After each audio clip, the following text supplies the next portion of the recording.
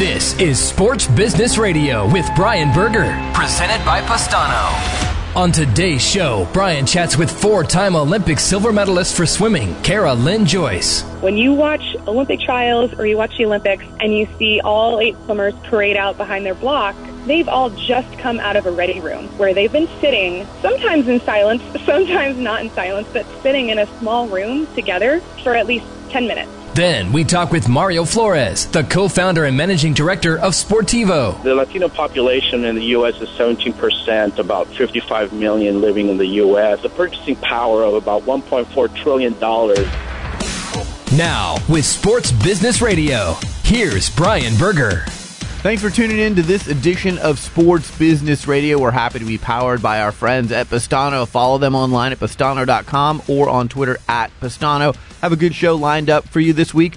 Kara Lynn Joyce. She is a 4-time Olympic silver medalist swimmer, also the subject of the documentary Touch the Wall with Olympic swimmer Missy Franklin. We're going to go inside. What is it like to prepare for the Olympics? How much money do you make?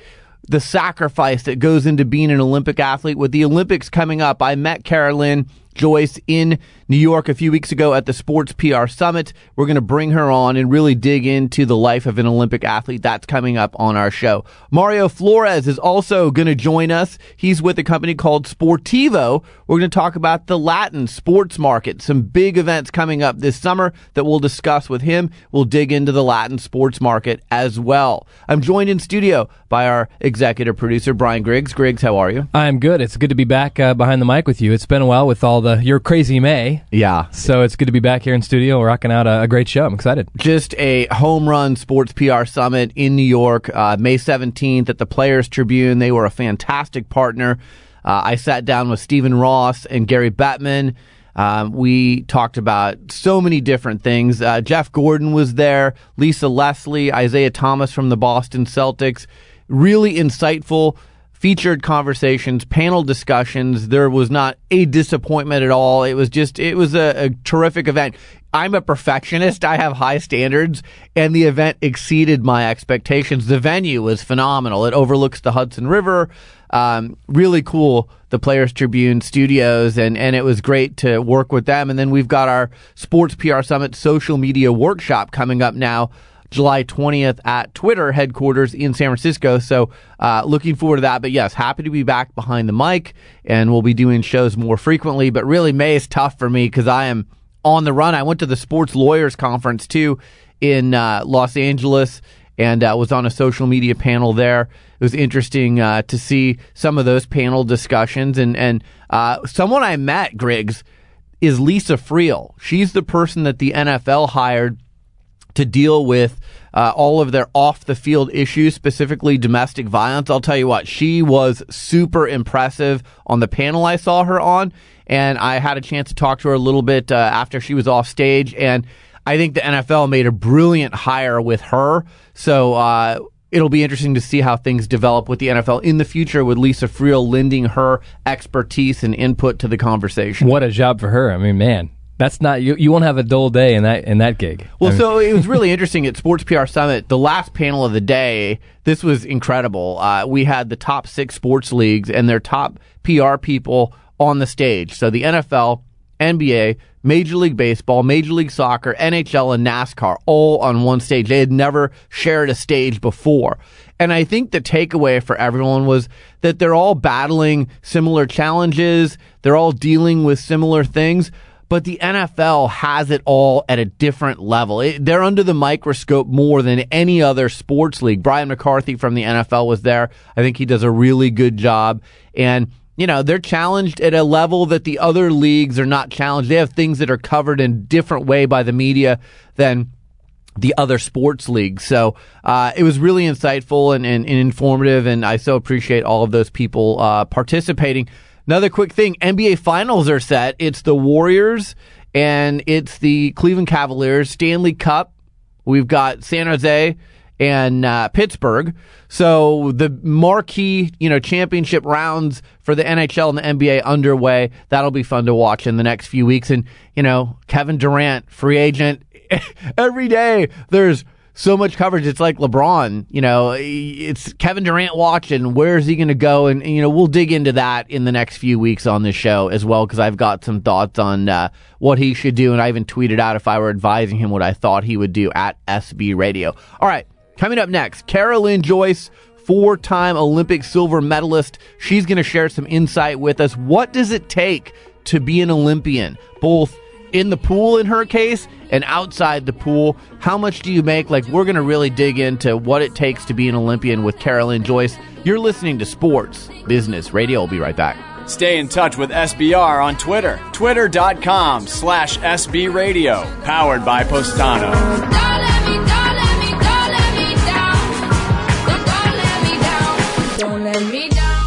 Hi, it's Brian Berger. Here at Sports Business Radio, we are proud to work with our partners, Postano. They make a sports-proven visual marketing platform that I've personally been amazed to see. Teams like the Dallas Cowboys, Boston Red Sox, LA Kings, and Cleveland Cavaliers all use Postano to engage their fans. When sports teams and fans tell their stories together, amazing things can happen. Every fan has a story. Whether you want to put selfies on the Jumbotron, create a dynamic social media command center, or activate a hashtag campaign on your website, Postano can design an amazing social experience true to your brand. Even better, using the Postano platform can pay for itself through selling sponsorships. As an example, the Kings sell sponsor space to Toyota and other clients and run the ads using Postano. Want to see what your team's social content could look like? Schedule a demo today. Go to Postano.com/sports. If you're a fan of this podcast, you understand the real power of engaging your fans. And these guys get it. That is POSTANO.com. Back to Sports Business Radio with Brian Berger.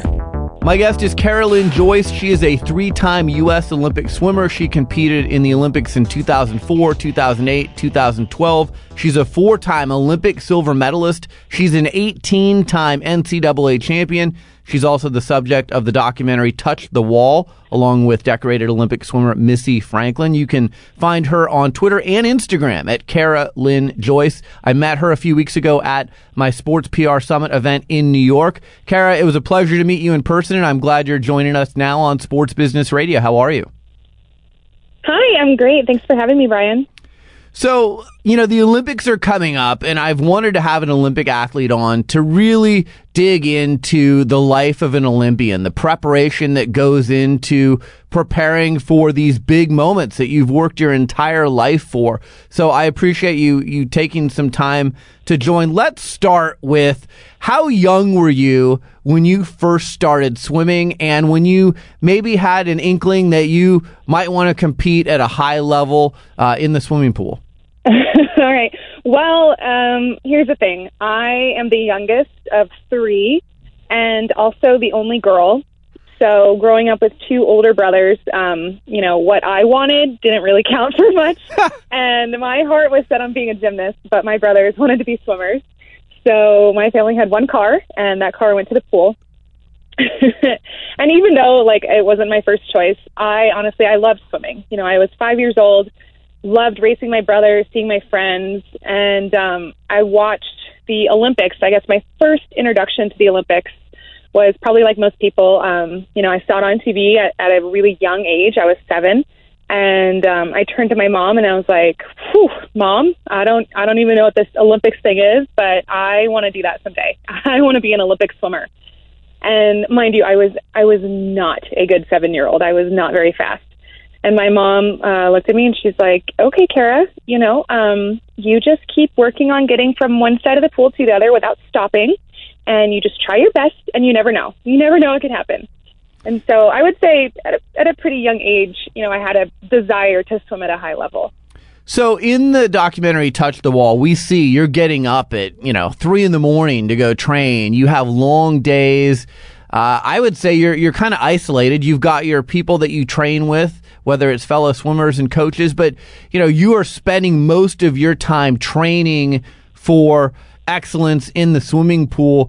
What is that life like? Because it seems like there are so many sacrifices involved with that type of a lifestyle. Yeah, I can definitely see how it looks like sacrifices, but I think when you go through the entire process of, being a young club swimmer and then being a high school swimmer, being a college swimmer, swimming is what you know, and it really doesn't feel like sacrifices because honestly, you don't know what, if anything, that you're missing out on. And I would say, going for my third Olympics in London, I was 26 years old, so I was several years removed from college. And being in that environment, I would say was a little bit more lonely. I didn't have 23 other girls that I was living with and, hanging out with every day and training with to really be my support system. And I became so much more reliant, on my family, on my friends who were, new to the world of swimming because of me. But yeah, it's interesting the way, a professional career develops and morphs as the years go on. So again, you competed in the 2004, 2008, 2012 Olympics. There's a lot of people that, they work their entire life just to compete in one Olympic Games. You did it 3 times. How difficult is that? Because I would imagine after you kind of climbed to the top of the mountain that first time in 2004, now you've got to say, okay, I got to do this again. And then you did it yet again in 2012. That's got to take a lot of dedication. Yeah, definitely. I would say each Olympics became harder and harder to qualify for. My first Olympics in 2004, I was 18 years old. I was on this, trajectory that went straight up to the sky, and I didn't know what failure was. And it's really easy to succeed when you don't really understand fear. You don't know, how bad things can be. And over the course of the next 4 years, from 18 to 22, I finished out my college career and just had the normal ups and downs of any athlete. And, also I went into Olympic trials with a target on my back because I was already, an Olympian from 4 years prior. And so people were definitely, looking at me and trying to hunt me down. And, and 4 years after that, you also, while it does become harder, you become wiser. And each experience has been a huge learning experience for me. And I definitely think if London was the first Olympics I was going for at 26 years old, I don't think I would have made it without the 2 prior Olympic experiences under my belt and going through the Olympic trials process and everything like that. Carolyn Joyce is my guest. You can follow her on Twitter and on Instagram at Carolyn Joyce. She also has a new website, carolynjoyce.com. There's a lot of people out there, they see Missy Franklin, they see Michael Phelps, and they go, hey, this is the glamorous life. They must be making millions of dollars, everyone. And, what I tell people all the time is there's very few Olympic athletes that parlay their success at the Olympics into millions of dollars. Let's first start with, in the movie Touch the Wall, they talk about a $30,000 stipend that's given to Olympic athletes when they're training, but sometimes you don't get that stipend. How do you live and train and make enough money to have an apartment? And maybe you can explain kind of the finances behind being an Olympic athlete. Yeah, absolutely. And like you said, it's very few and far between that actually make the millions of dollars, and the ones that do are probably all of the names that you recognize. But mind you, there are 52 men and women on the Olympic team, and so for the other 48 of them or something, it can be pretty challenging. And we do have the opportunity to qualify for a $30,000 a year stipend. You get that opportunity at the end of every summer to qualify for it. And it's some kind of ranking of, top 12 in the world combined with, top 2 or 3 in the country. And it's a very difficult stipend to qualify for. And then once you do get it, $30,000 as a professional athlete really doesn't go very far when you think about all of the training expenses that you have. You pay your coach, you pay your strength coach, you pay for physical therapy, you pay for all of your food, you pay for travel to every meet that you go to, airfare, rental cars, hotels, and the money goes pretty fast. So on top of that $30,000, if you are lucky enough to qualify for it, you either need to have some kind of an endorsement contract, whether it's from one of the main swimming sponsorship companies like Speedo or Tier or Arena or Nike, or you can have a part-time job. Also, if you're lucky to have a family situation where they can help fund, your training expenses. That comes in handy too, but it can be pretty tricky. People get very creative with how they make a living. Even teaching some lessons can take you to everyone, depending on where they're living and what kind of circumstances that they kind of are exposed to, what they decide to do. For me personally, I was very lucky to have a contract with Speedo from 2007 through 2012. And so while there were times throughout my career while I didn't qualify for that $30,000 stipend, I was lucky to be able to fall back on, a contract that I had and some appearance money and things like that. Now, the thing that was interesting about the documentary Touch the Wall, and has been well documented, is Missy Franklin, when she first competed, she's in high school. She returned to her high school team. She wanted to go to college. She didn't take the instant millions that could have come her way because she wanted to remain an amateur. So in that situation, you have great earning potential, but you want to maintain your amateur status. I thought that was an interesting decision that she made. Oh, absolutely. And I think that really speaks to the kind of person that Missy is. And, I from the first time I met her, when we started training together, I was 25 and she was 15. I mean, mind you, we're the same size. She might have even been an inch taller than me, and I'm 6 feet tall. But I knew when I met her that she was just so wise beyond her years.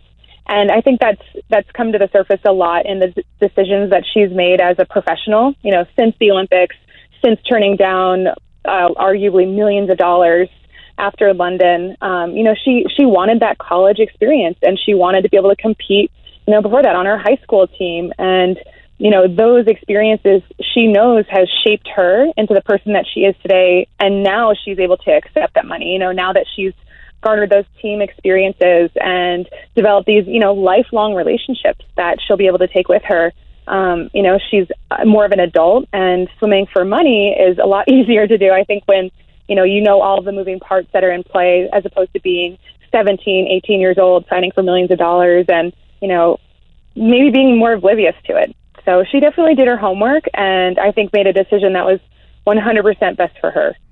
My 11-year-old daughter and I sat down this past Sunday and on iTunes watched the documentary Touch the Wall that features you and Missy Franklin. And, I thought it was really, really well done. And I just, wanted to ask you how that came about, because, I know Missy has had cameras following her around for a long time, but you're a decorated swimmer in your own right. You're an 18-time NCAA champion, again, 3-time U.S. Olympic swimmer. How did the idea to film this documentary come about? It's actually a funny story. So I moved to Colorado to train with Missy specifically for the 2012 London Olympics. And I moved there about 15 months before Olympic trials, so like maybe April 2011. And at that point, Missy was getting some attention in the sports world and the swimming world, and we were going into a big world championship meet that summer, and we'd had Chicago Tribune come, we'd had the Atlanta Journal-Constitution, we'd had the Washington Post, and I was so used to seeing all of these different medias coming to our practice to, watch Missy, interview her. And so Missy and I are swimming at practice. It was maybe May of 2011, and these two guys with cameras come in, and I'm like, "Oh, Missy, what press is here for you today?" And she's 15 at the time, and she has braces, and she looks at me kind of sheepish and embarrassed, and she was like, it's these two guys, they're like making a movie about me. And I was like, oh, that's great, good for you. How cool is that? And so then, Missy and I swim our entire practice, and we go head to head, and like I said, I'm 6 feet tall, Missy's 6'1", and we're swimming in a pool with teenagers much smaller than the two of us. And so we finished the whole practice, and the two filmmakers come over, and they were like, who are you? And I was like, oh, hi, I'm Kara. I'm the new kid. And they were like, can we sit down and talk to you today? We had no idea that Missy had a new training partner coming here. We're doing this film about her.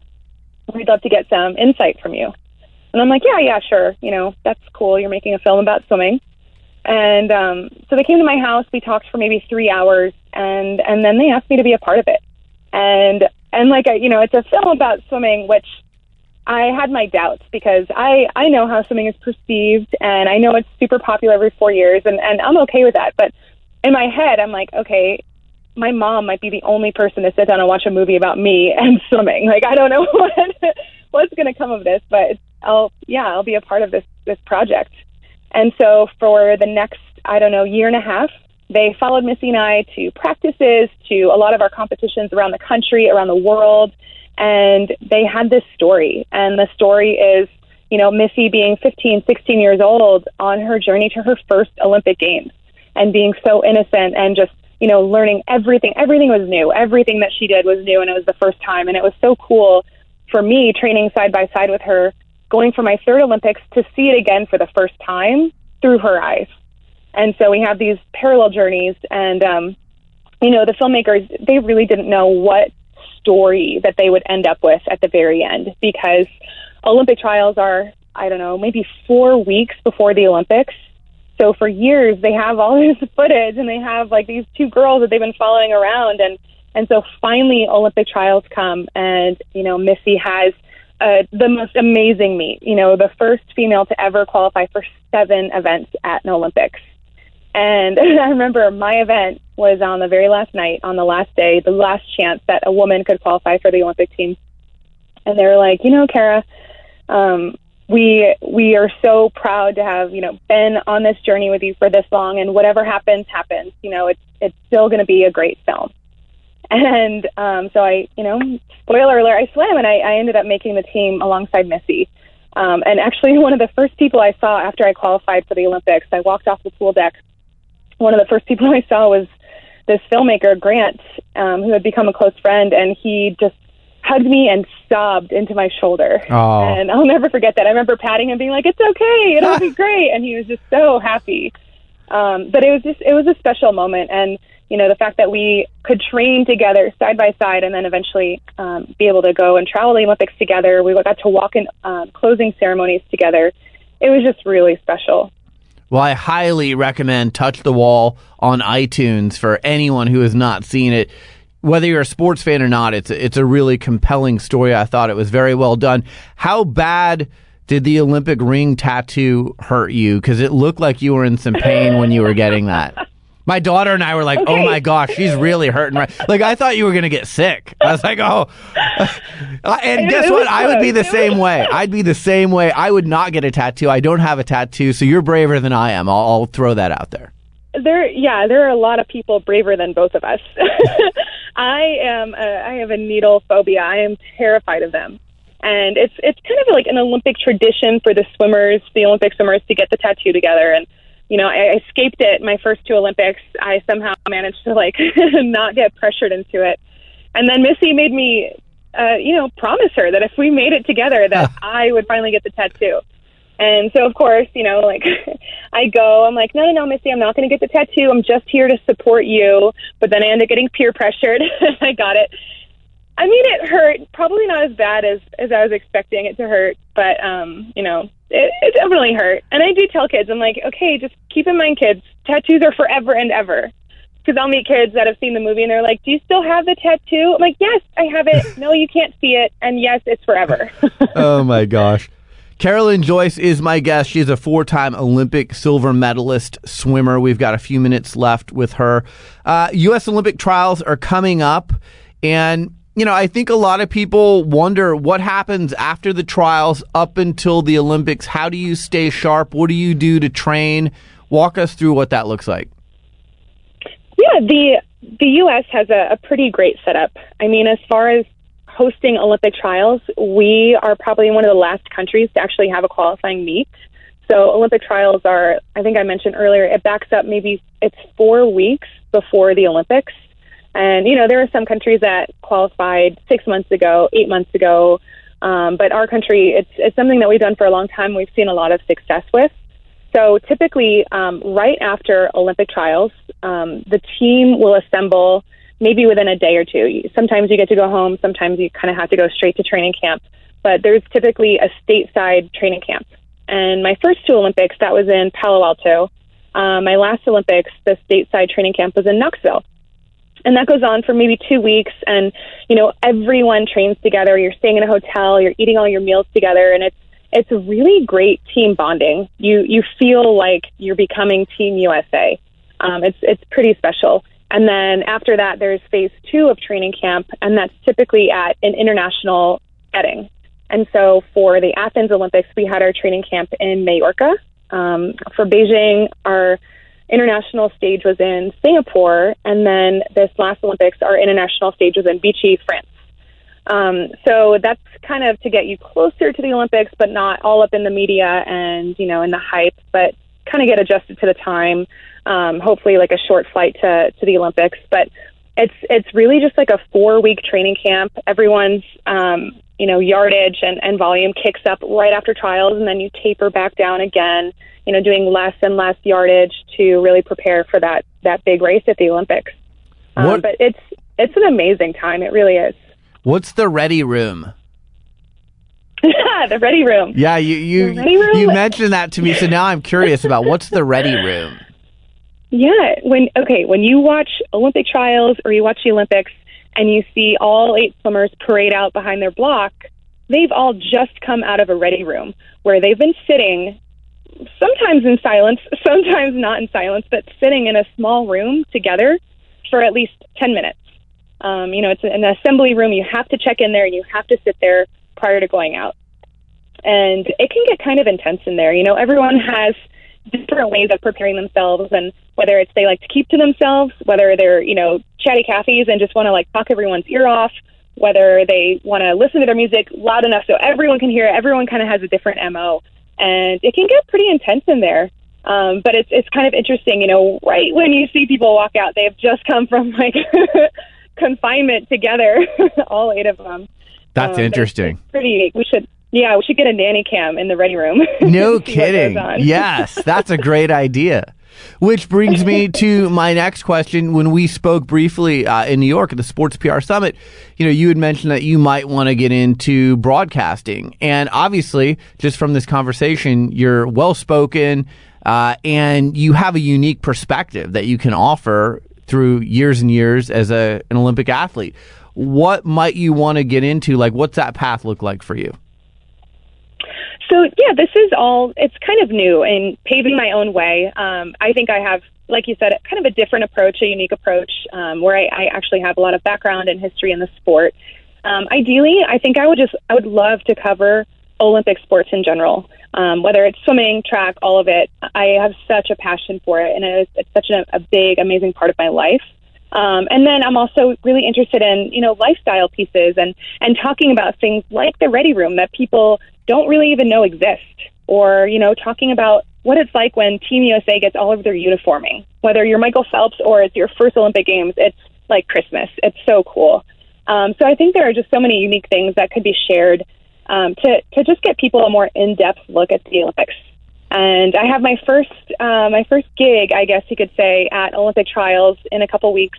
I'll be covering swimming, doing a recap every night. It'll be streaming online at usaswimming.org. So I'm pretty excited about that, and then to see where things go from there. That's great. Well, I think you'll do a great job. And, you know, I know you've got your new website, CarolynJoyce.com. You're on Instagram and Twitter at Carolyn Joyce. The importance of social media. You know, we had a discussion at Sports PR Summit about leveraging the stage of an Olympic Games. The spotlight shines bright during the Olympics, but when it's done and the spotlight isn't shining as brightly, how do you parlay that spotlight during the Olympics into something that you can work on afterwards? So, you know, I think the fact that you're on social media, you've got this new website, you're easily accessible, you're showing your expertise and kind of taking people behind the scenes. I think that's going to be helpful for you. Yeah, thank you. Thank you very much. I really appreciate it. And, you know, I hope to stay in the sports world. You know, it's a good place to be, I think. So one more question for you. We've seen in the last few months the U.S. women's soccer team take a stand on equal pay. And again, I have an 11-year-old daughter. She plays sports, and I want her to grow up with equal rights and equal pay. And, you know, I'm very vocal on this show about that. What do you think of the effort that's being organized, and is enough being done? Does more need to be done? How does that all play out, you think? I love the movement. I absolutely think that men and women should be paid equally for, you know, what the work that they do, and whether it's, you know, you're at an office or you're an athlete and you're selling X amount of tickets, or, you have X amount of time on TV. I really do think that it should be equal. And I think the movement is just beginning. I really do. And I think, of course, there is more that can be done, and bringing awareness to it, and getting men behind it too, I think is a big part of it. So having support from people like you that understand the need for it and the value of it, and somebody that has a daughter, I think it's a great start, but not even close to being, where it needs to be. Carolyn Joyce, you can follow her on her website at carolynjoyce.com. Follow her on Twitter and Instagram at Carolyn Joyce. It has been a pleasure to meet you in person. I've enjoyed this conversation today, and let's definitely stay in touch. Okay, thanks so much, Brian. You're listening to Sports Business Radio. We'll be right back. Podcast this show and any other past SBR episode at sportsbusinessradio.com. Back with more SBR, powered by Postano, after this.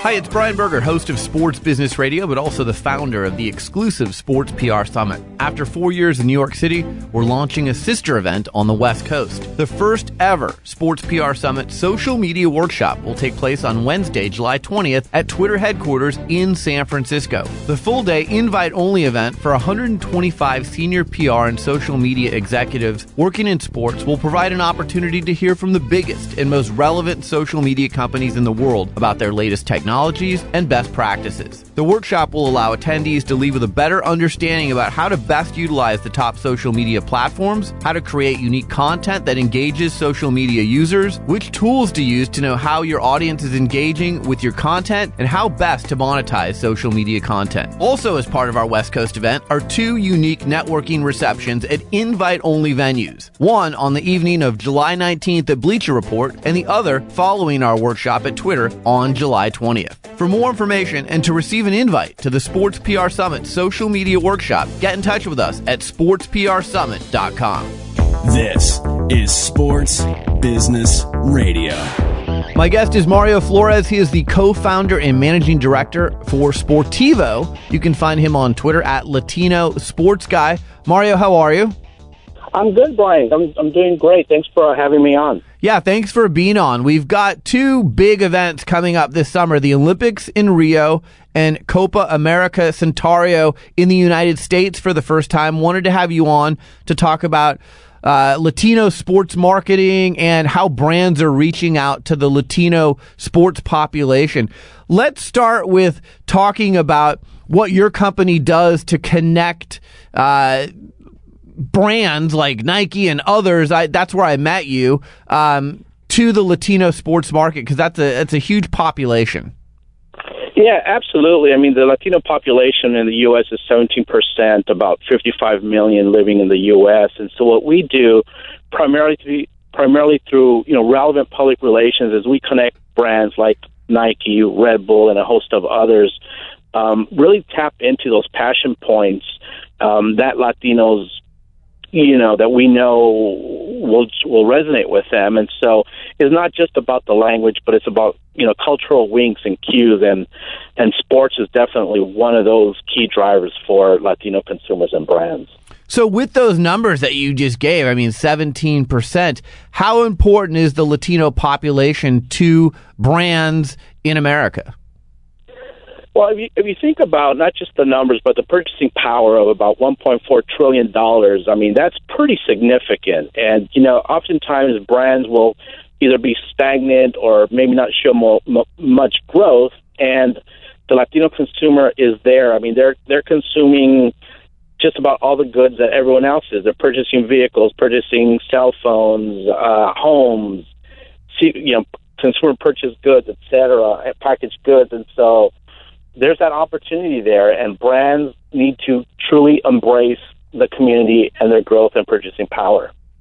With the Olympics in Rio and, again, Copa America Centauro in the United States for the first time, how are brands using those events to connect with U.S. Latino consumers?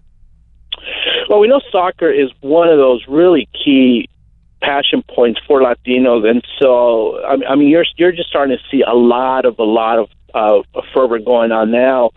And I know that there's going to be activations from the top 9 sponsors that are kind of official Copa America sponsors. And I think you'll see some others that are kind of on the fringes who may tap into that.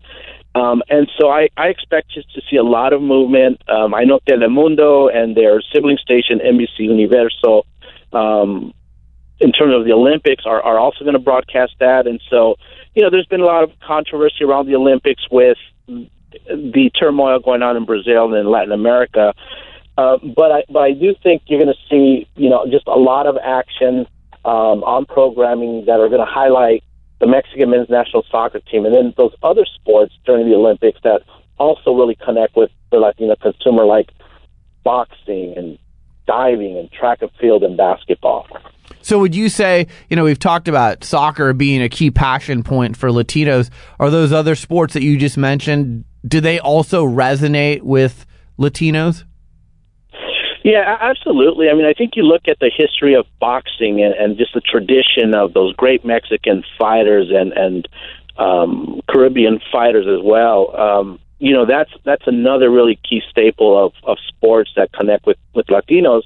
And now you see, really becoming another strong force within that kind of boxing world, if you will.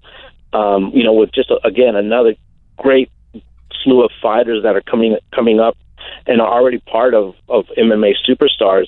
And so for brands, it's not just about soccer. I mean, it's boxing, it's MMA, but it's also stepping back and taking a look at, who are we trying to connect with? What Latino subgroup, if you will? Are they second, third generation? Are they speaking more English than Spanish? Are they kind of consuming both media?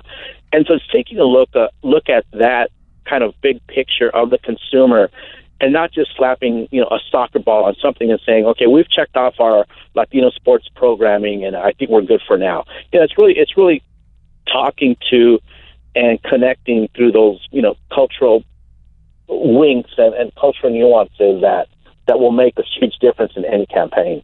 When a company like Nike or Red Bull comes to you, do they say, okay, here's our campaign for English speaking and here's our campaign for Latino speaking, or is it all one campaign typically? It typically is all one campaign, and so it's up to us as experts in the market space to take a look at what that campaign is and how do we make it resonate with our media and our consumers. So it may not have necessarily a Latino athlete connected to it, but where can we find those touch points that we know will make that difference? And so, often brands kind of think like, oh my God, do we need to create a whole separate brand, a whole separate kind of strategy for the Latino consumer? And not necessarily.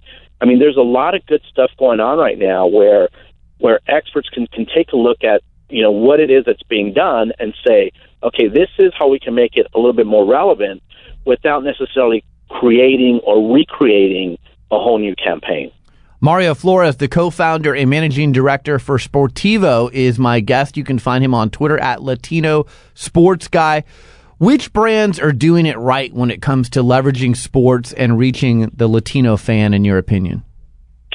There's a couple of brands that really stick out to me, Coca-Cola and Anheuser-Busch, who have been in that Latino market space for a long time. One other brand that really sticks out to me is Tecate, the beer brand. They've been part of boxing for 10 years, and it's worked for them.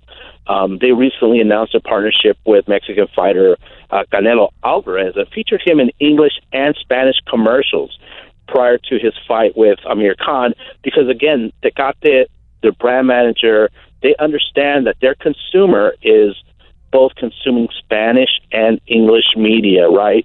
And that's the beauty of the Latino consumer, is that they live in these kind of dual worlds, if you will, where they may be consuming some English and some Spanish and just living this really larger life that makes it really, I think, very attractive to brands looking to touch. So for me, Tecate has been doing it right. They've stuck with boxing, and it's working for them. So that's an interesting point. I know it's not one size fits all, but when you sit down with your clients, how do you advise them on using Spanish or English or both?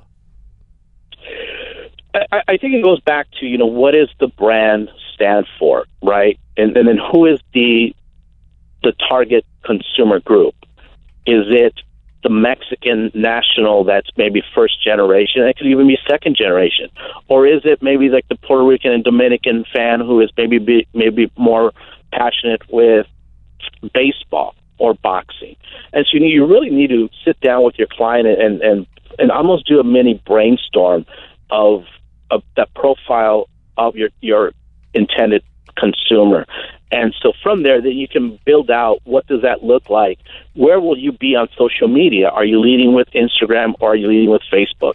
Are you doing all materials in Spanish only? Is it English only? And what does that verbiage look like? And so experts like us, that's what we're here for. We're here to guide and to educate, but also be part of the process.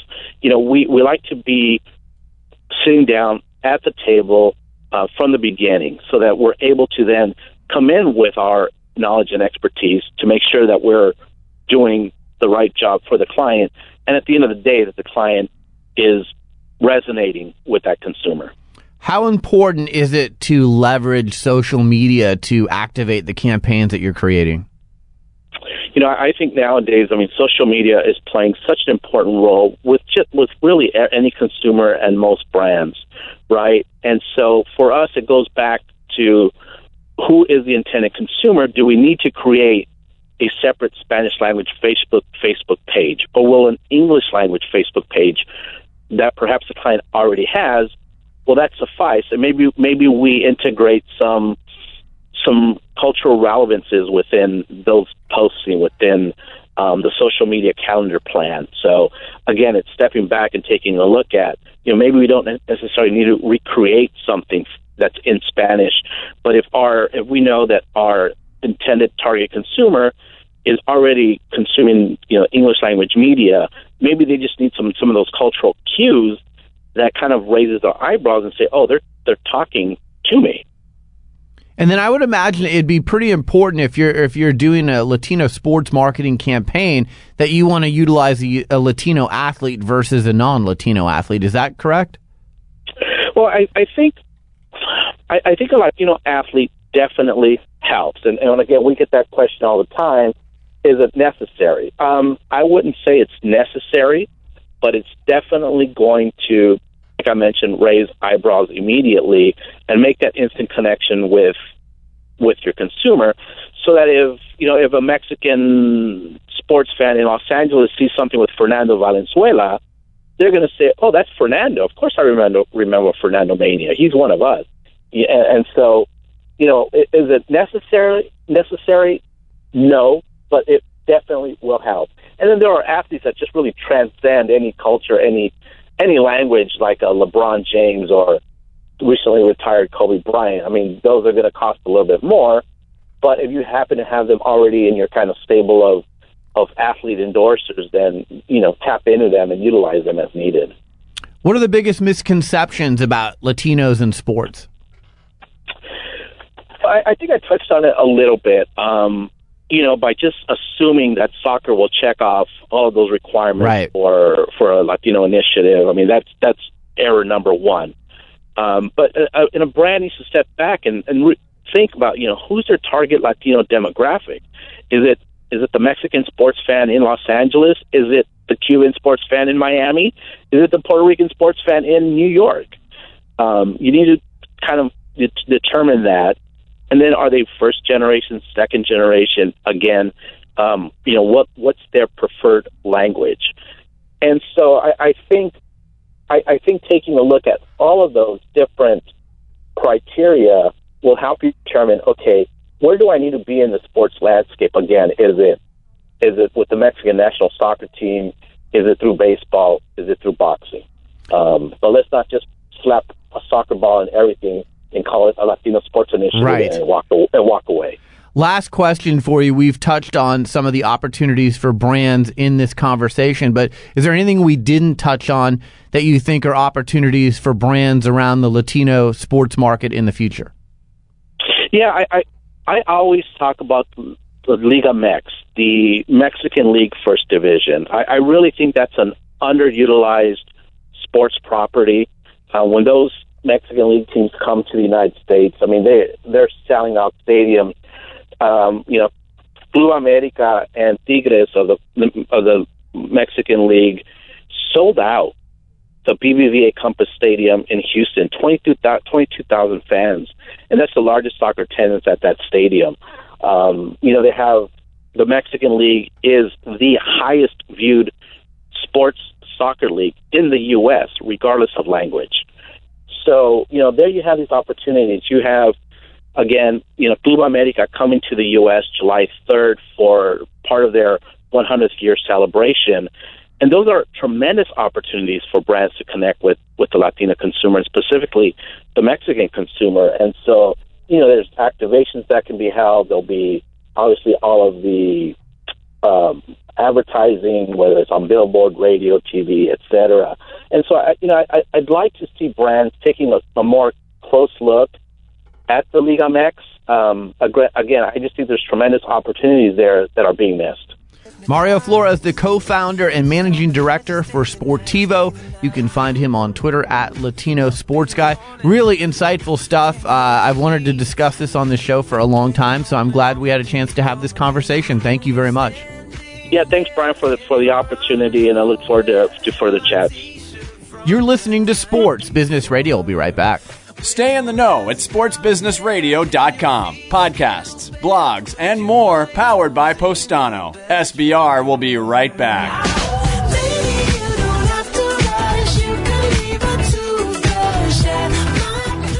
Hello, everyone. Mark King here, president of Adidas Group North America. One of the most inspiring parts of my job is the conversations I have every day with extraordinary people who are shaping the sports landscape. I talk to athletes, league executives, athletic directors, and agents, and now I'm bringing these conversations to you through my new podcast series, Extraordinary Happens, Competing in Sports, Business, and Life. This series dives deeper into what inspires the people who are leading change in sport, both on and off the field. I want to know what makes them tick and uncover how they're challenging convention to make extraordinary things happen for their teams, their businesses, and themselves. And I want to share those stories and insights with you. Tune in to my bi-weekly episodes of Extraordinary Happens on iTunes and Stitcher. And remember, get out there, challenge each other, lead change, and make extraordinary happen. Back to Sports Business Radio with Brian Berger. We are back to wrap up this edition of Sports Business Radio. Thanks to Carolyn Joyce for joining us. Thanks to Mario Flores for joining us. Thanks to Pastano for powering Sports Business Radio. Also want to remind you to check out Mark King's podcast. He is the president of North America for Adidas. He's got a great podcast. You can find it on iTunes. Just type in Mark King and you should find his podcast. Thanks to Brian Griggs, our executive producer, and Josh Blank.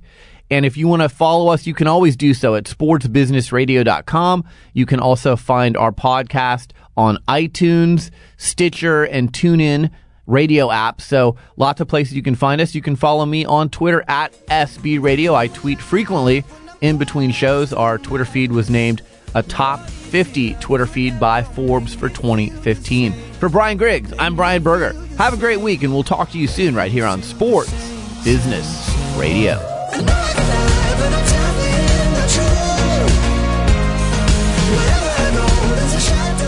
Hi, it's Brian Berger from Sports Business Radio. Did you know that Super Bowl 50 broke the record for single-day Wi-Fi usage and beat last year's record before halftime? And then nearly 80% of fans use their mobile phones during live sports events. Today's sports fans expect strong, fast mobile connections at their favorite stadiums. And that is why major venues around the country work with Boingo Wireless to manage their wireless networks. Boingo knows fans, and they know how to make a venue's vision for the connected fan experience a reality. Boingo designs, installs, manages, and monetizes wireless networks at university stadiums like K-State and the University of Houston, and major league venues like Chicago Soldier Field and Phillips Arena, home of the NBA's Atlanta Hawks. Boingo is the only company that can provide end-to-end wireless services so teams can focus on the big game, not on their network. Sports Business Radio has teamed up with Boingo to bring you monthly stadium stories focused on how technology is changing the business of sports. I will speak with Boingo and their partners, including athletic directors, venue owners, leading sports marketers, and industry influencers who will share valuable insights you'll want to tune in for. For more information on Boingo Wireless, visit boingo.com or email sports@boingo.com.